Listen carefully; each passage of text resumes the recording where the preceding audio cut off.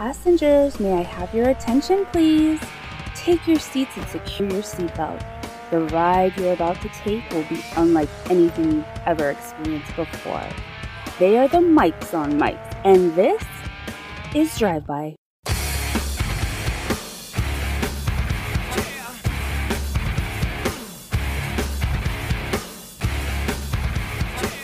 Welcome. I'm Mike J. He's Mike S. We are the Mics on Mics, and this is the best wrestling podcast you haven't heard of until now. Normally, this is where I say, Mike S., how the hell is your day going? But things are a little different this week, so instead, I'm just going to say, Mike, take it away, give your beautiful soliloquy of an explanation, and I'll catch you guys on the other side. Hey, everyone out there in Drive By Nation, our Drive By Maniacs. I don't like that. I immediately apologize for that. Drive By Maniacs isn't what we're going to call you guys. No, didn't like that. As soon as it came out of my mouth, that was a big no. Anyway, I am Mike S., one half of the team here. This week we're going to be doing things a little bit differently. Mike J and myself, our schedules could not line up for us to record this week. Peek behind the curtain. If you listen to the show at all, you know this already. We normally record on Friday afternoons before I head to work. This week, due to, I have tickets to IWA Mid-South versus Pro Wrestling Trainwreck. It's the King of the Deathmatch tournament, versus Southern Sickness Cup. It's people from each of those tournaments, competing in one giant tournament. So, I almost said unfortunately. Unfortunately for Drive By, not unfortunately for me. Fortunately for Drive By, that means that Friday when we normally record, I'll be driving to Indiana because the event starts Friday night and lasts through Saturday night. Normally when we can't record on a Friday, which is generally because of me, we pick that up on Thursday instead and we record then. This week, Mike J's schedule was not allowing for that to line up for us. So it's going to be a little bit different Drive By this week. As I said earlier, we're still going to cover the same things we cover every week. NXT, Mike J's going to still cover NXT. I'm still going to cover AEW. We're still going to talk about some hot topics. We're just going to be talking about them separately. I'm going to do my part. He's going to do his part. You're going to get to still hear the same things, just not us discussing them together. It's going to be more of a one-on-one, us with you type of experience. A little bit more personal. It's you and I just having a conversation, but you're not conversing. It's just me talking to you. So let's kick it off with AEW this week. We open up with Kenny Omega taking on Alan Angels of Dark Order, otherwise known as number 5. These guys had a match about a year and a half ago. It was really good. It was what you would call Alan Angels' kind of coming out party for AEW's, where he really kind of made a name for himself. Had a good match with one of the top guys in the company. So we got a nice little throwback here, coming back to that as well. Now things have changed. Omega's the champion. He's defending against Hangman Page at Full Gear in 10 days. And now Adam Page is friends with the Dark Order. So now we've got two kind of storylines at play here in this match. We've got, Angels had a big match and they almost got the win over Omega back in April 2020. April-ish. And now also he's Hangman's friend. He's out here trying to get a big win before going into the pay-per-view. This match was good, not great. It obviously ended with Omega picking up the win, as we thought he would. This was the right choice. At the end of the match, Omega goes to deliver a one-wing angel onto a chair. Hangman Page makes the save, misses the buckshot lariat as Omega runs out of the ring. The end of the ring, belt's still in the ring. I love this moment. You know, we do this pretty frequently in wrestling. It's one of my favorite wrestling tropes is when the challenger sees the belt laying in the ring and goes and picks it up and has that moment where he looks at it, looks at the champ. Hangman Page did one of my favorite variations of this I've ever seen this week on Dynamite, where he picked up the belt, walked over to the ring ropes, laid it down, and said, Kenny, you're going to want to get this back. You're only going to hold on to it for another 10 days. Dude, badass moment. Let this motherfucker know right then. You got 10 more days with that. 10 more. You better enjoy them. Because after that, that shit's mine. And it better be. You know, we've been going over this for about the better part of a year now on Drive By. This man has to win this title. He has to win this title or this company's failed. And I don't want to say that the company's an abject failure if he doesn't win this title. But if you do not put this title on this man, you have shown your utter refusal to build new stars. And I'm not saying that they're not building new stars. MJF, Hangman Page, they have up and coming stars. Daniel Garcia's a fucking star in the making. But, and not to compare it with WCW, because I hate the AEW, WCW comparisons. WCW built new stars too. Chris Benoit was a star. Dean Malenko was a star. But what they didn't do was crown them.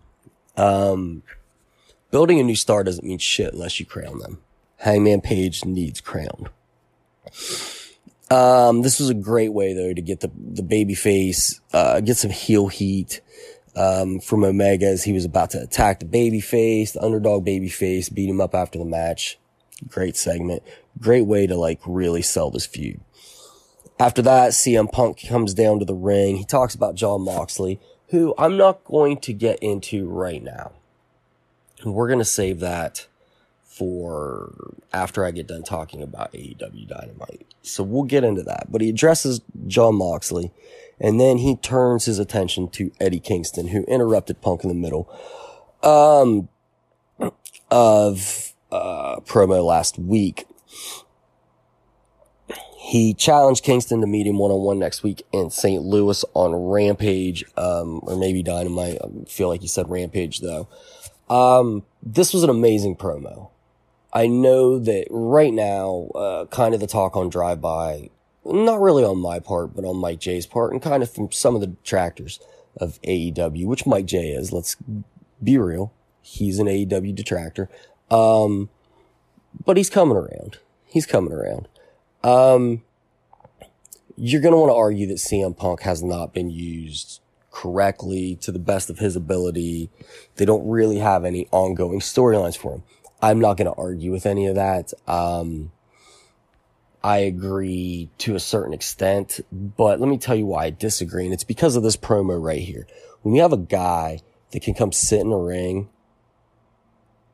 and emotionally discuss substance abuse issues and the strength it takes to seek help, and then transition that into, I'm gonna fuck you up, Eddie Kingston. See, that's the value of this guy, right? Punk was an amazing in-ring performer. And I'm not saying he's not still a great in-ring performer. Has he lost a bit of a step? Sure, man, of course. Who wouldn't after taking such time off? I feel like maybe he'll pick that step back up. Maybe he won't. Who fucking cares? Really? Because he's still putting on entertaining matches. But the value of CM Punk is this promo right here tonight. There's value in a man that can come sit cross-legged in a ring and go from one emotional journey to the next. He went from the emotions behind Jon Moxley and substance abuse and transitioned that into the emotions of anger about someone disrespecting you in a professional wrestling setting. It's brilliant. The man's good at what he does. I get there maybe been issues with his use, but this right here, this is where his true value lies. After that, we had a backstage promo with the Super Click, Adam Cole, the Young Bucks, Christian Cage, Luchasaurus, Jungle Boy, interrupt. We get a wild brawl that makes its way from the backstage area up to the ring. The faces here get the upper hand, which is unusual. But, you know, and I only say it's unusual within this company because, and I don't mean it's unusual for faces to get the upper hand in this company. I mean, it's unusual for someone to get the upper hand on Adam Cole and the Young Bucks in this company.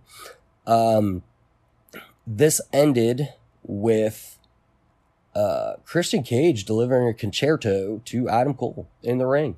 Adam Cole was put down by a concerto. So they're doing some interesting things. They're allowing Christian and Luchasaurus and Jungle Boy to look like strong competitors going into this, even though I think up to this point, no one's really believing that this team's going to beat this team. Christian, Luchasaurus, Jungle Boy. No one really thinks they're going to beat the Super Click, but it is what it is, man. And a way to make them look strong and believable as competitors for these guys. After that, we rolled right into FTR and FTR, Dax Harwood, Cash Wheeler, defending the AAA Tag Team Championships against Samurai Del Sol, formerly known as Kalisto in the WWE, and Aerostar. So let's talk about Samurai Del Sol here for a quick second. So, Samurai wrestled in WWE with Brody Lee.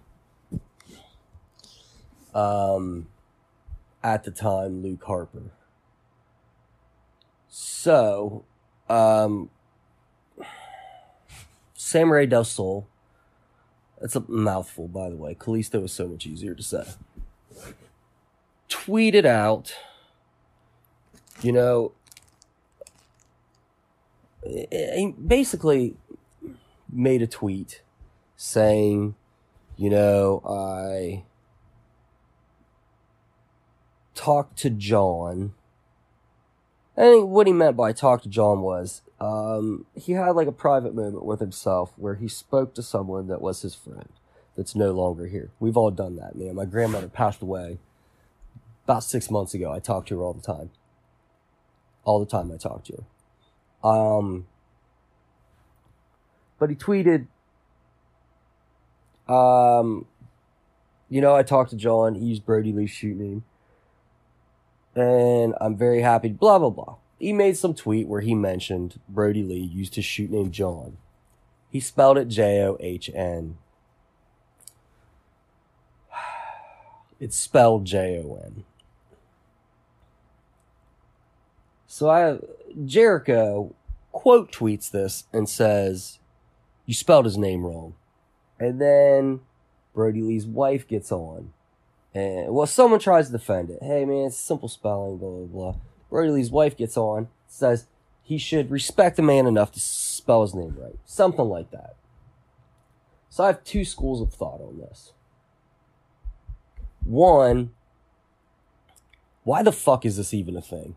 Why are we even talking about this? Why are you giving the man shit over adding a fucking H, man? Adding a fucking H. Like, we talk about wrestlers. Well, wrestlers talk all the time about, you know, a lot of us just call each other by our shoot names. It is what it is. Because that's how they talk to each other. Jon Moxley put in his book excerpt this week that he was always Brody Lee to him. Even when he was Luke Harper, he called him Brody. Okay? So, he misspelled his name and y'all went the fuck in on him. On his first fucking night in this company on TV. What? I mean, this is a non-issue. But then, I go back and I read the tweet. I really read what he said. And I'm not going to pull the tweet up and reread it here. But it was a bit of a fucking clout chase. I'm not gonna lie. It was a bit of a fucking clout chase. So, my initial thought was, dude, the guy was just trying to give a shout out to someone that he knew and was friends with, and you know.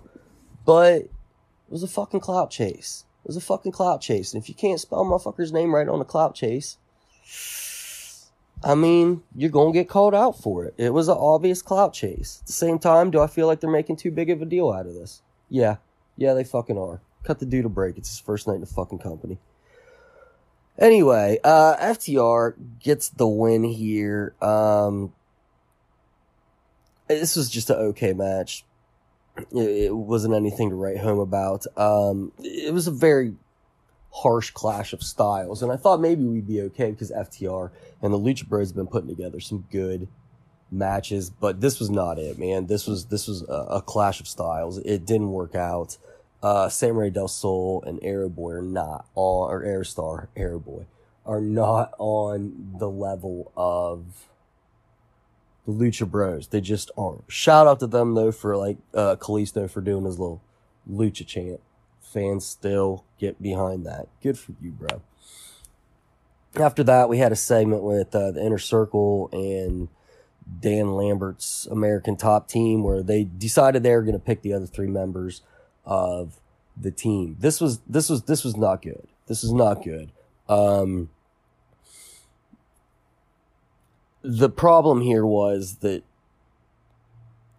too many people were allowed to talk that shouldn't be talking that much. Jake Hager shouldn't be making jokes. He's not good at it. He seems uncomfortable on the mic. He's your solid badass. Leave the jokes to Jericho. Leave the jokes to the Spanish God. They did pick Junior Dos Santos and Andrei Arlovsky. As the third pick was about to come in, this was the highlight of this entire thing. Paige Van Zant speaks up and says she wants in. Paige Van Zant. Boy, let me tell you. She's a fucking star in the making. She has poise.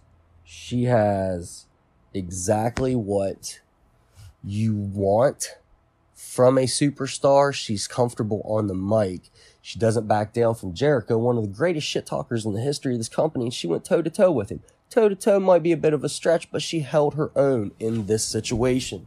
She's got the good look. She's got a look. She's got an impressive look. She looks like a pro wrestler. She looks like a professional fighter. She handles her own in the ring. AEW got to get this girl under contract. You got to lock her in. You've got to lock her in. She is maybe the future star that you're looking for this women's division. You got to lock her in. Charlotte going to need someone to fight when she gets here.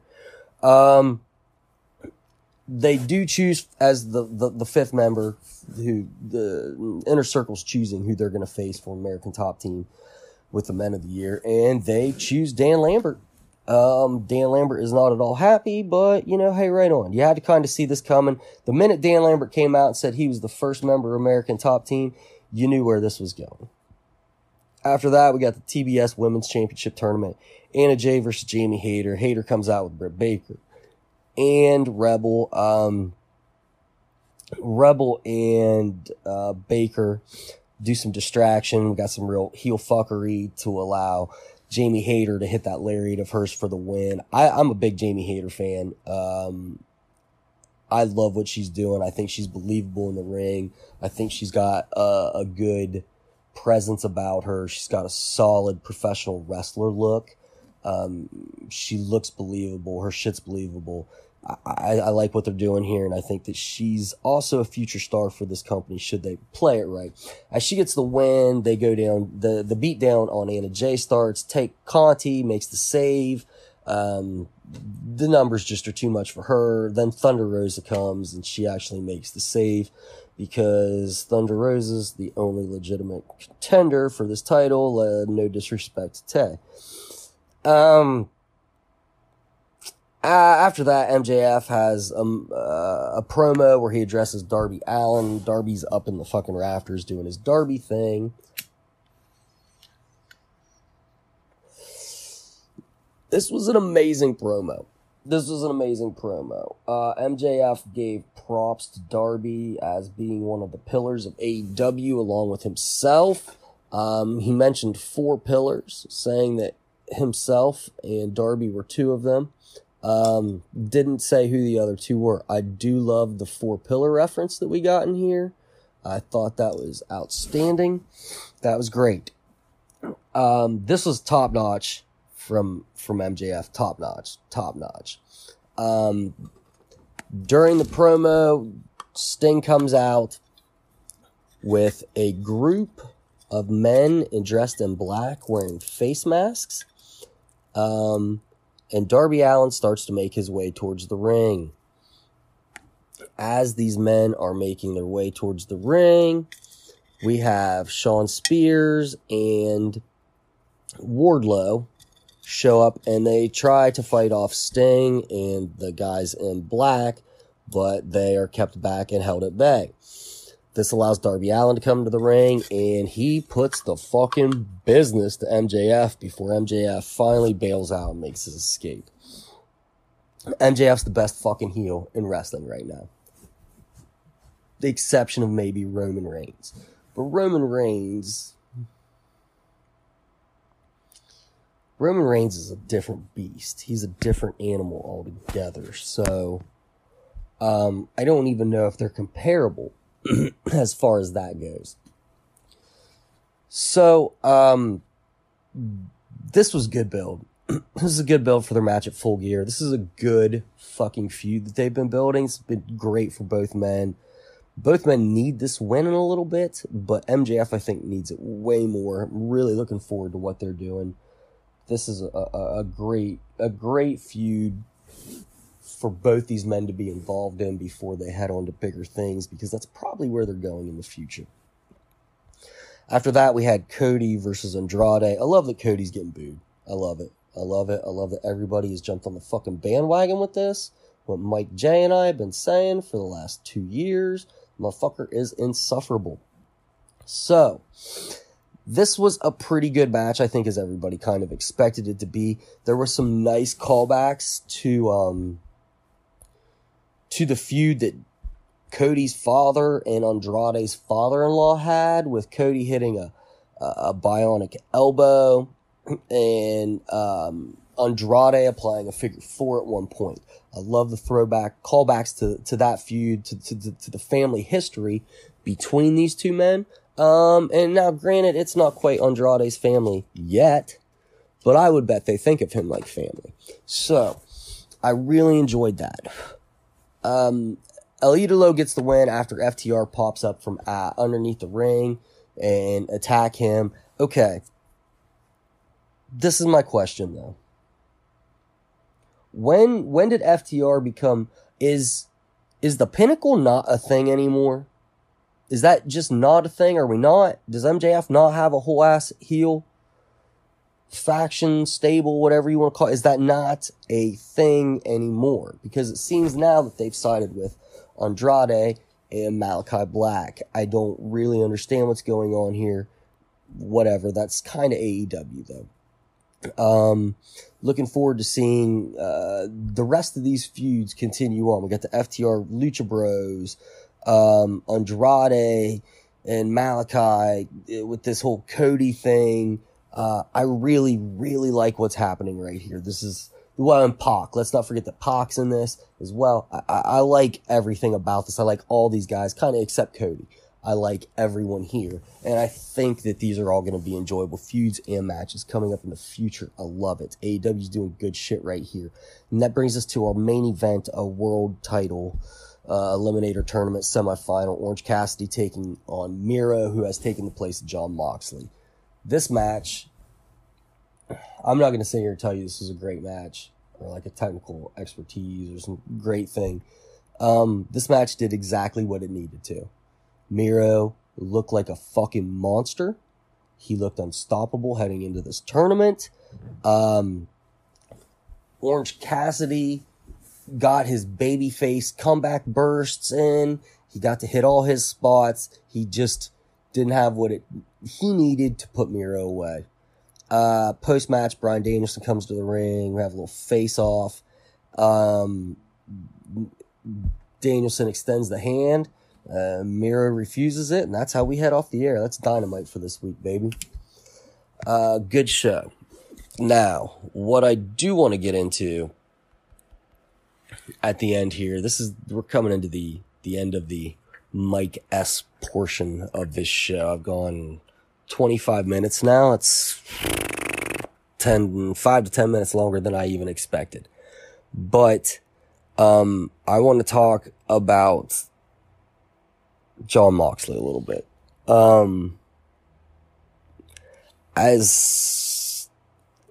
Alright, so I'm going to give you guys a little truth about me. I suffer from mental illness, and as I'm sure you've probably picked up from your time listening to Drive By, some substance abuse issues. The mental illness kicked in around the age of 11, and the substance abuse issues about the age of 14. Just going to be very real with you guys on my life right here. I have not dealt with either of these things. Let me reverse that. Let me take that sentence back, because I spent time dealing with these things in not the best ways.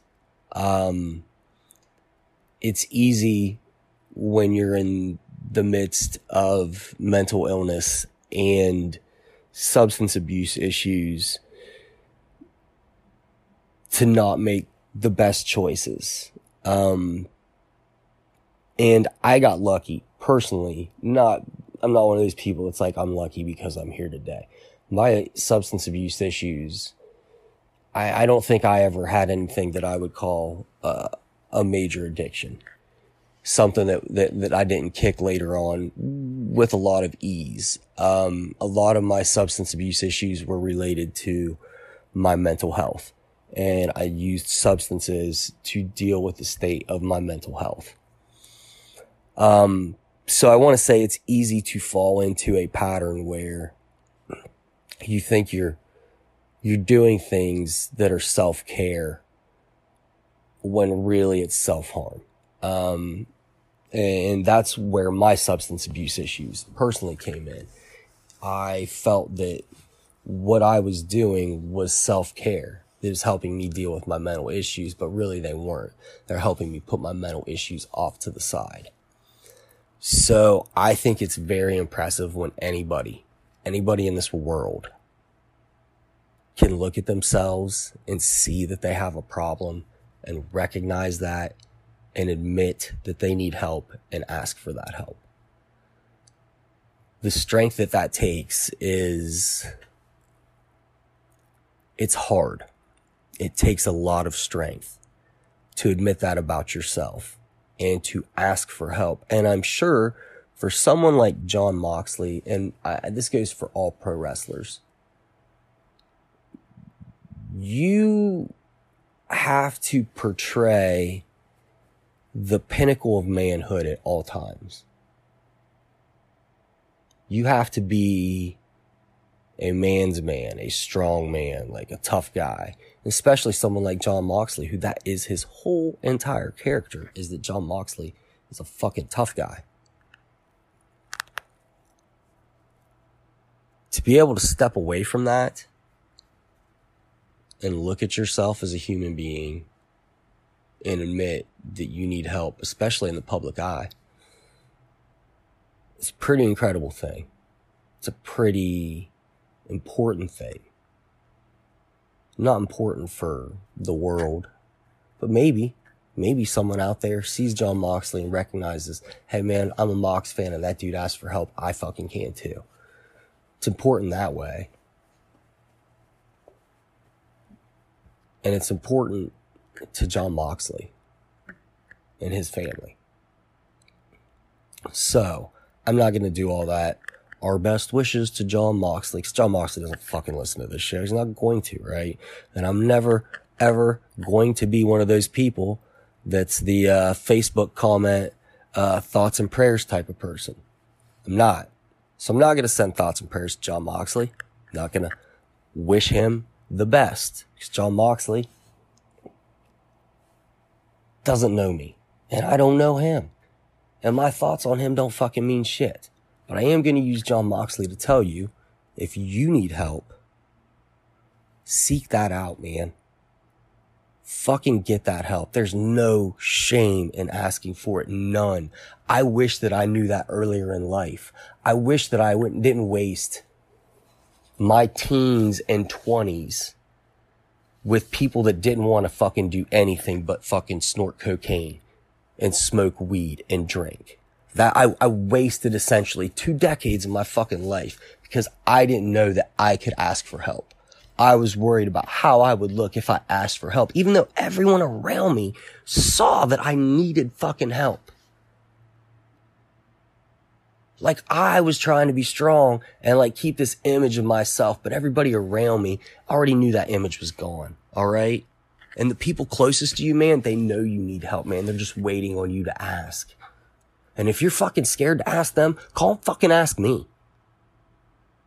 We're easy to find, man. You can find me right on fucking Twitter. I'm that 740 guy. You look for that, you're gonna fucking find me. You can find us on the Drive By Facebook page. I'm Mike Forrest right on that page commenting. I'm Mike S on here. You see my comments, I'm Mike Forrest. Get a hold of me. Send me a Facebook fucking message, man. I'll respond to you as soon as I see that shit. If you need help, fucking ask for it. Fucking ask for it. Look at the example that Jon Moxley set, man. This man is the top of the fucking wrestling world right now. But he knew he needed help. And he's getting it. Man, get that fucking help, guys. Get that fucking help. And if you need it, contact me and I'll help you get that fucking help. Alright? Do what is best for you in your life, man. Fuck what people think, right? Don't not ask for help because you think you're supposed to be strong, man. Fuck that. How are you supposed to be strong when you need help? You already ain't strong. The strong thing is asking for help, man. That's the strong thing. The strong thing isn't locking it up inside and saying, I'm going to go out here and be me and carry this. The strong thing's asking for help. If you need fucking help, call and ask me. This is Mike J from the Drive By Wrestling Podcast, along with my co-host and good friend Mike S, and we are here to give a happy anniversary and a shout out to our friends, the Dirty Heels. Mike? Big shout out to my brother from another mother, going way back, 06, AIT, El Paso, Fort Bliss. I love you, my man, Kenneth Stones. Shout out to you. Good brother Bove, you guys do an amazing show. I love you, my man. I'm so happy that you have joined this podcast where you guys are doing big things, making us look foolish with our lack of effort that you guys are doing over there, man. You guys are killing it. I love you. Keep doing your thing, guys. Congratulations on 2 years. Keep up the good work. And I don't know, maybe one day we'll have to do a little crossover. Mike, what do you think? I think we should.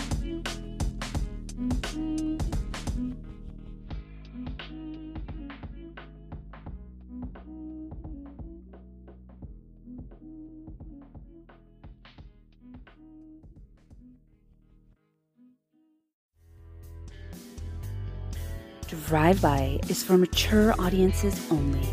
Not just because of all the foul language and dick jokes, but because the mics on mics are old as fuck. This is Drive-By. Oh man, so this of course is going to be one of those episodes where I wish so badly that it was being recorded as it usually is being recorded, with Mike and myself together talking about some of the crazy shit that has happened in pro wrestling. And of course, that's not the case this week. So some of this stuff that I'm going to bring up and talk about is probably going to have to be readdressed next week. Probably a little briefly. We'll briefly touch on it together, see where we see where we both land, so you all can experience that the way that it's supposed to be here on Drive By. I am going to briefly touch on NXT, but there's a lot of other things I want to talk about as well. But Mike laid it out there, and I don't want to let you down. I know that's what we normally do. He takes care of AEW, I take care of NXT. So I'm going to go into that right now. NXT 2.0 from this past Wednesday, November 2nd. I see what they're doing with NXT 2.0. This is me talking after watching it Wednesday. Before everything that occurred would have been Thursday night, later Thursday evening. Yeah, I'm sorry guys, I'm still kind of flustered over everything and have some thoughts that I really want to get off my chest, but I want to touch on NXT. So this is Fallout from Halloween Havoc. Of course, we have new tag champs, we have new women's champ. Tommaso Ciampa remained our brand champion, and the show starts out with Mandy Rose addressing the NXT crowd, the NXT locker room. She's talking shit, she's doing heel shit. I like this Mandy Rose. I like Toxic Attraction. Of course, she's like, where are my girls at? And then they cut to the back and they're beating down Zoe Stark, who is apparently legit injured. Probably happened in that damn ladder match, which was a fear of mine. But there's always a possibility, so it really has nothing to do with anything else. But yeah, the new tag champs in I almost said Dakota Kai, in Gigi Dolan and K2 are in the back beating up Zoe Stark. Of course, this then leads Io Shirai to come out and confront Mandy Rose. Says she doesn't like Zoe, but she really doesn't like Mandy. They're gonna get the beat down going. And of course, because Gigi Dolan and K2 come out, help their friend beat down Io, and then none other than Casey Catanzaro and Caden Carter sweep in to make the save. It's a decent segment. Of course, we see a little interaction later between Dakota Kai and Mandy Rose. In the back, they're walking back, and Dakota basically tells Mandy, I didn't do what I did to help you, so don't look at me like it matters. Dakota Kai takes on Cora Jade later after that, and Dakota pretty much just beats the shit out of this poor girl. So we went from her getting the upset wins over bigger stars to being fodder for a returning quote-unquote repackaged Dakota Kai. And I'm okay with that. It was fine. Let's see. Some other important points. We get a little bit of a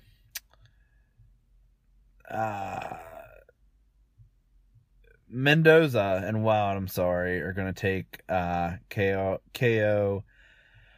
O'Reilly and Von Wagner tonight. And we're doing some things to set up for that match. Let's see.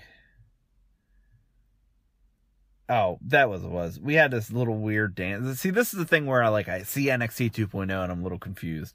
I didn't even have notes on this, but this is in the lineup. This Robert Stone is out there dancing in a jumper in front of Zion Quinn. I don't know why. It didn't accomplish much. And Quinn was like, oh, if you can do that, I can do this. And he sang Sexy Boy, Shawn Michaels' entrance song. I don't know what was going on. Then he beat the shit out of Robert Stone. It was really, really, really weird. This led to him coming to the back, him being Zion Quinn, and interacting with Raul Mendoza, Joaquin Wilde, and Elektra Lopez. Elektra Lopez likes what she sees. This is where I was going with this, because I had that, nothing else. Leads to the match we're getting with Kyle O'Reilly and Von Wagner. Mendoza and Wilde actually get the victory, and what was a pretty fun tag match.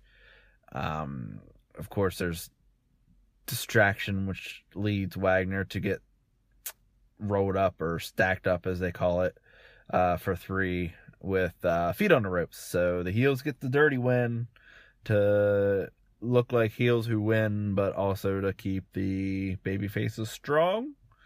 That's the point when Mike would say, yeah, yep, that's what they do. All right. Andre Chase comes out. Man, this gimmick's so cheesy. This Chase U, this university teacher, but I don't know, man. He's so buying into the gimmick that it's actually working for me. But Braun Breaker comes out and just beats the brakes off of this dude. Braun Breaker's a star, has so much star potential. It's incredible. I hope they don't fuck him up like they have so many others. Oh, man. I'm really down right now, guys. I'm sorry. Anyway, Breaker gets on the mic and says, you know, he took a shot at Ciampa. Ciampa's still the man, but that doesn't mean that he's done with him. And he says that he's going to face Ciampa again and he'll be NXT champion or he'll die trying. This is a decent promo. He's a solid promo for as early as he is in his career. We get an in-ring debut this time officially of Solo Sikoa. That is the younger Uso brother. He takes on the recently departed, and I don't mean by death, Jet Rama. He fucking, another one, beats the brakes off this dude. I'm impressed with what I've seen from this guy as well. Of course, he's a Uso. He's part of the bloodline, so it should not surprise any of us. I actually hope that this guy stays limited in NXT and gets to come up and join the bloodline, because, I mean, it just makes sense. You got it built in right there.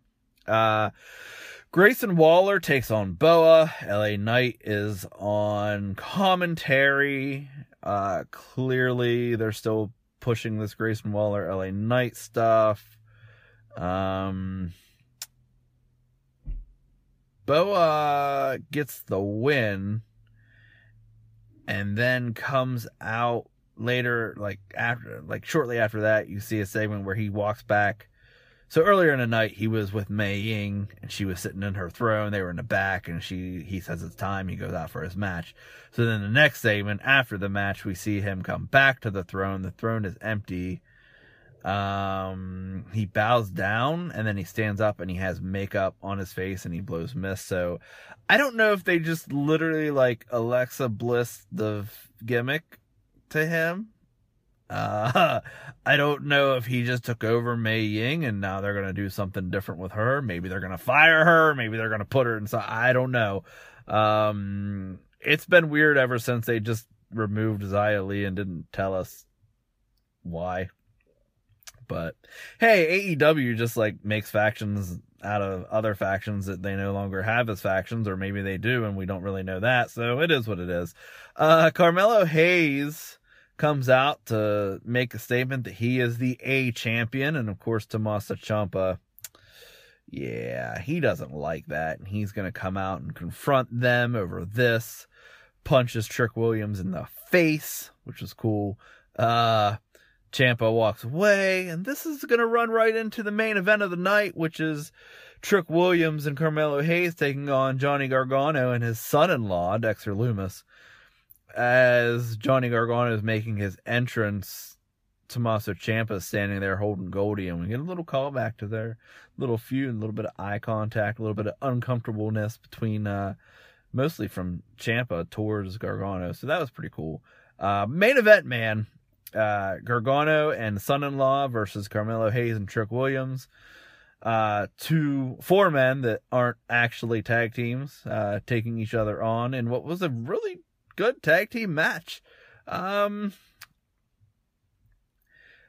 and Trick beat Gargano and Lumis, and I don't actually remember how. I'm sure that it was, I don't want to say they cheated. It just was one of those straight on, this guy distracted that guy, that happened, this happened. I don't have it down and I don't remember, and that's NXT. It was a good show. I enjoyed it. I was sports entertained. I like where they're going with NXT 2.0, though I still have some confusion. There were some skits with Duke Hudson, which I've stated on here that I don't like. He's the one they're making a poker player. However, I will give them credit that Cameron Grimes was in these, and it made them way more enjoyable. So there's that at least. And then, of course, we had the Lashing Out with Lash Legend segment, which I also kind of despise. Tony D'Angelo was on that, so it was marginally better. I think that segment's just one of those that I'm just never gonna get into. It's just way too... It's lame. It's just lame. That's all it is. But other than that, NXT as a whole was a very good show this week. I enjoyed it. I understand what they're trying to do with NXT 2.0, and I don't think they've destroyed NXT. However, I sometimes question my thoughts on things. So, as you're listening to this, it's after SmackDown. You're going to hear this on Saturday morning. But as I record this, it's a few hours after the releases, the bloodbath in Connecticut that happened once again in WWE. So Thursday evening, WWE had another massive release. I'm not sure on the count off the top of my head. Let's see if we can find it here. I think it was 18, maybe 19 people in total. I'm going to find the list, and I'm going to read these off to you. Now, I'd be lying if I said there weren't some names on there that I'm just like, okay, like, I guess you're cutting budget. Not that they need to. They're making money hand over fist. Another quarterly call where they made like $250 million in a quarter. I mean, this company's making money. Like, they don't have time to make any more money. They just keep making it. And again, the first thing that was stated is, well, we got to make budget cuts, and that's why these people were let go. And I know it's a business, and I understand that you can't have an exploded roster. You can't pay people you're not using. I totally get it. But some of the people on this list just don't make sense. Some of the people on this list didn't get, I'm just going to say it and be honest, just didn't get a fair shake, didn't get a fair chance. I'm going to be that whiny guy, but it wasn't fair. All right, let's see.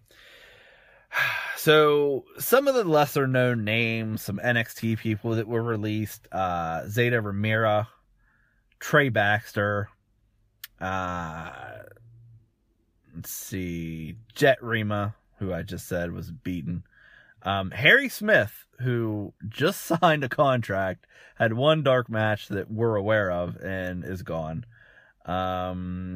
But, okay, let's just go from here. The names that you know. Grand Metalik and Lince Dorado. The rest of Lucha House Party. Now, I believe they had both asked for their release. So, I mean, hey, they got what they wanted. It is what it is. That's fine. I have no problem with that. Someone asked for their release. You're not using them. You don't have anything for them. You don't have a reason to keep them. You don't have an investment in them. Clearly, they don't. Okay, whatever. So, B-Fab from Hit Row. We'll get back to that one. Ember Moon, Eva Marie, Frankie Monet, Jessie Kamea, Karrion frickin' Kross, Katrina Cortez is another NXT. She was a masked one. They didn't use her. Keith frickin' Lee, Mia Yim, Nia Jax, that's a shocker. Oni Lorcan NXT, Scarlett Bordeaux. These are the names. I'm at a loss right now with a few of these, okay? Eva Marie, whatever. I get why you brought her back. I do. I understand. We've stayed on this podcast. This woman glows. She's so beautiful. So you want to try to see if you can make something out of that again? Cool. Whatever. It didn't work. The fans immediately rejected it, especially when you were cutting other people in the midst of her coming back. I know she was already back. She was already signed. She was already working towards coming into the ring, and she was already on the payroll when they made all these cuts. But it looked like she was coming in right as they were cutting people, and people are pissed. And I get that. So she was immediately rejected. She was going to be rejected anyway. Let's be real. Okay. And it didn't work. And now they're cutting ties again. Whatever. Okay. But yeah, B-Fab of Hit Row. You just brought this faction up, this group that works tremendously in NXT. Now, don't get me wrong. Did B-Fab need more time to learn how to wrestle? 110% she did. But you brought her up.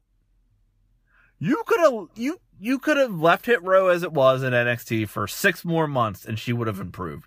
You could have left her in NXT, taken the men out of Hit Row, and brought her up later to join them when she was ready, and that would have worked. Instead, you brought all of them up.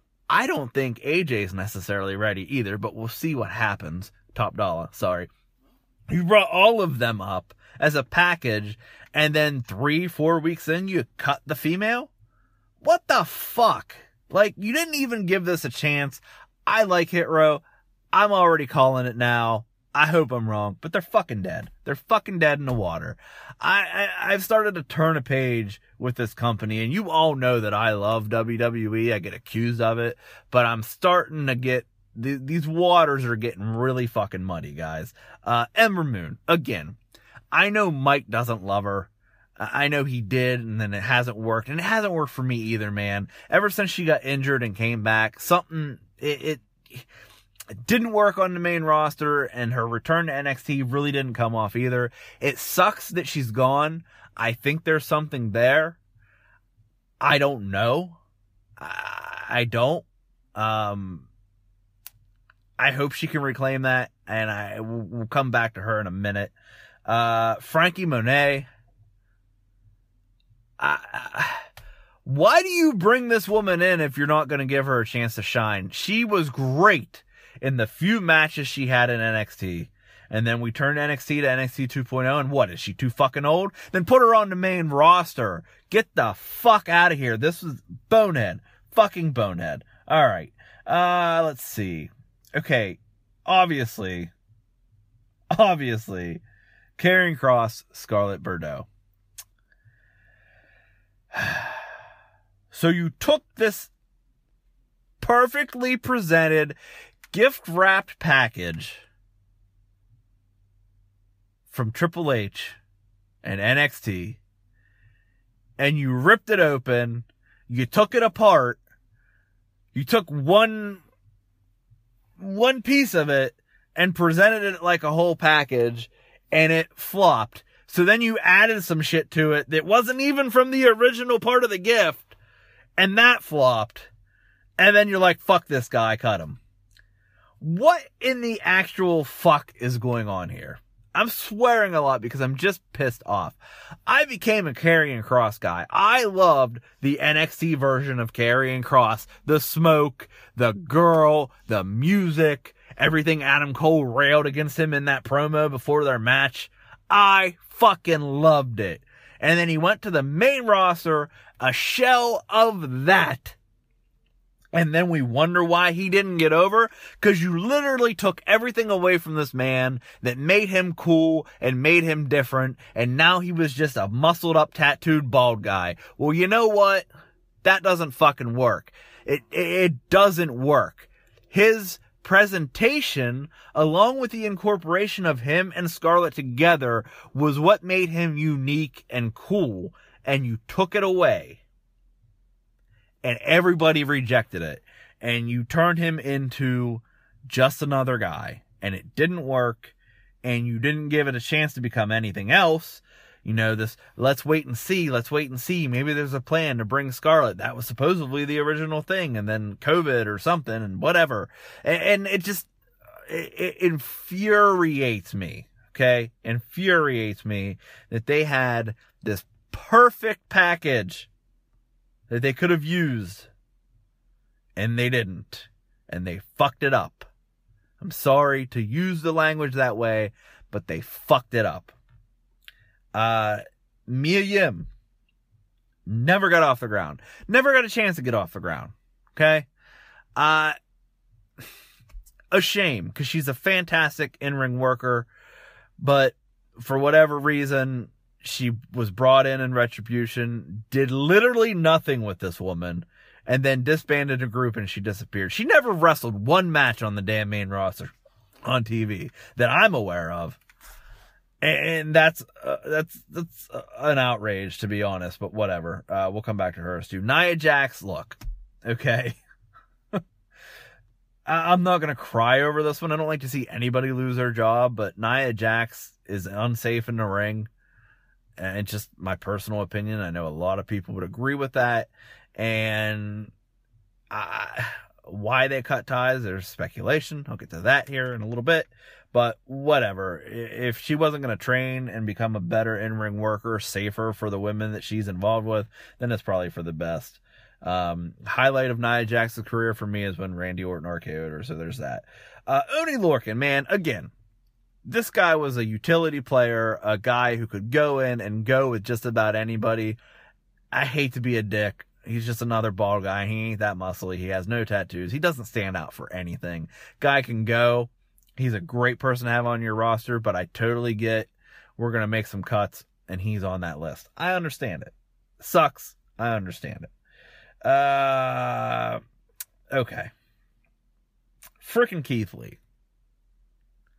We gave him the Bearcat name, which I actually liked, okay? But again, here's another example of what happened with Karrion Kross in Keith Lee. Now, I understand you had to change the music because it was a copyright thing, the fallout with CFOs and their record label and all this crazy shit to happen, whatever. I'll give you a pass on that. But you put this shirt on him, you put this like tennis skirt thing on him, you tried to change his look without changing him, okay? And Keith Lee has the charisma to surpass that, unlike Karrion Kross. And he tried to make it work, then the COVID thing, the health problems, every issue that happened there. He made it through it. You repackaged him as Bearcat Keith Lee or Bearcat Lee or Keith Bearcat Lee. People were shitting on that, but I actually liked it. I was like, okay, this gives a little bit of an edge here. We were doing things with him on Raw. He was smashing people on Raw. And he's just gone. Fucking why? I don't understand it. It doesn't make sense. It doesn't compute in my head. Now, there's rumors out there, possibly some proved, that some of these stars in this group, not all, but some of them were released because of their vaccination status. Because they either wouldn't get vaccinated, refused to get vaccinated. Of the 4 or 5 that are supposedly in that list, I can say that I believe 3 are Scarlett, Kross, and Jax. So that makes sense for the Jax part, I guess. If that's the straw that broke the camel's back, I guess.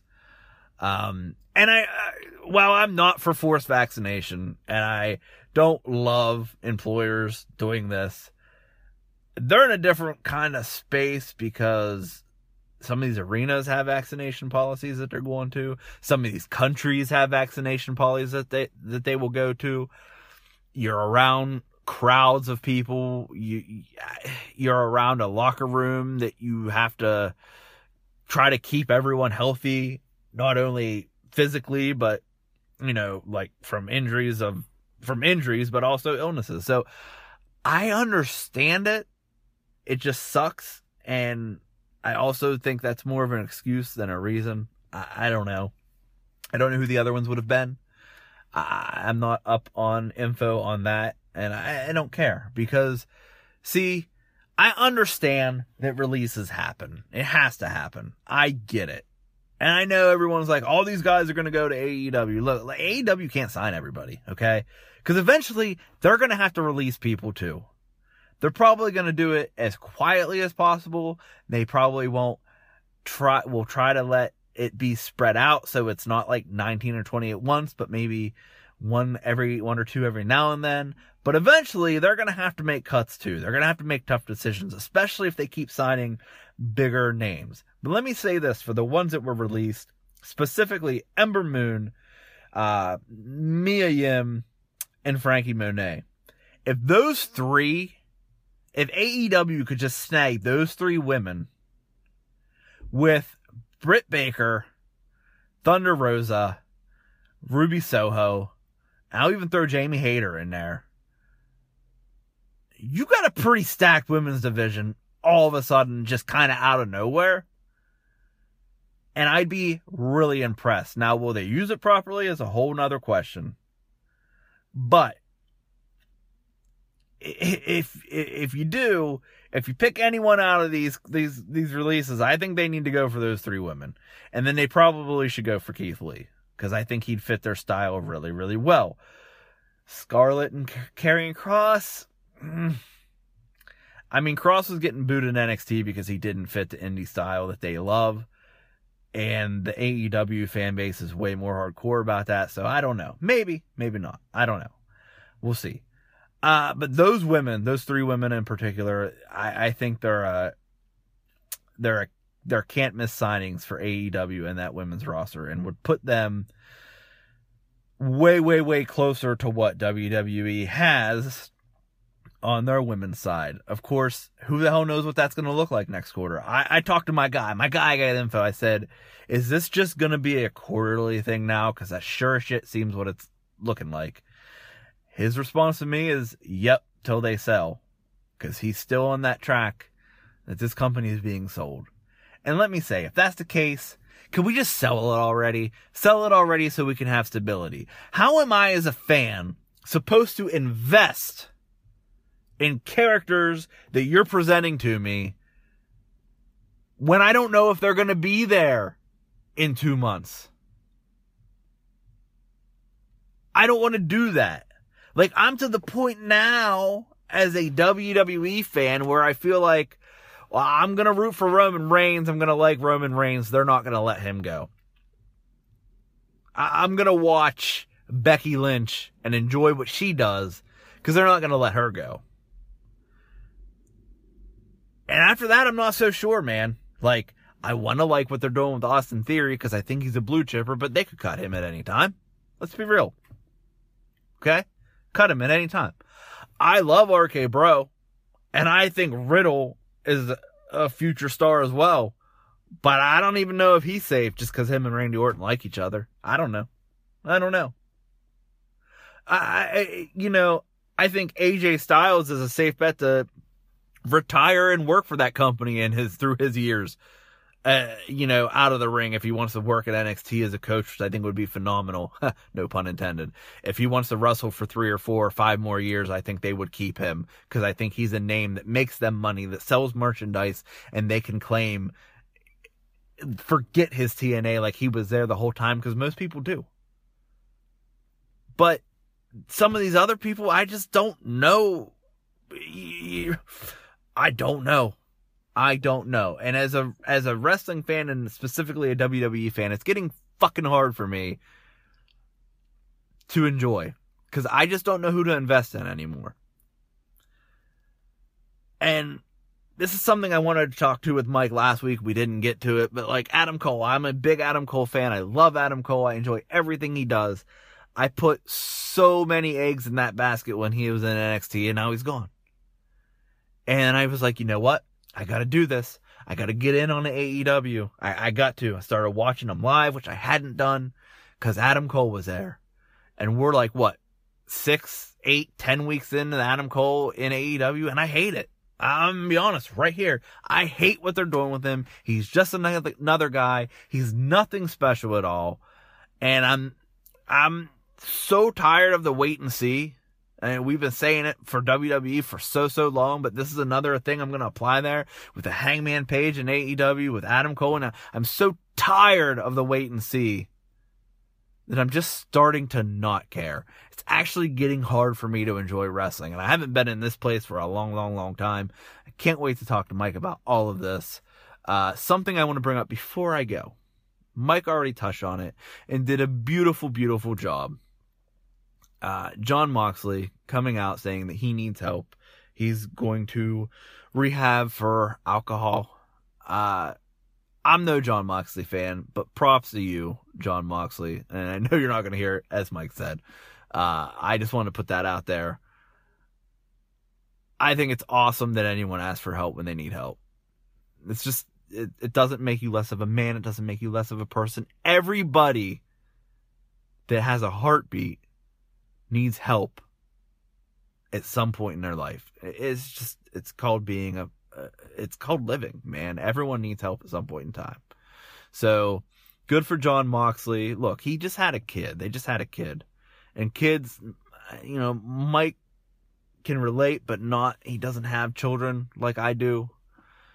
And it changes everything. And it really, really puts things into perspective that maybe you didn't even know were out of perspective. And I have a strong feeling that's probably what brought him here.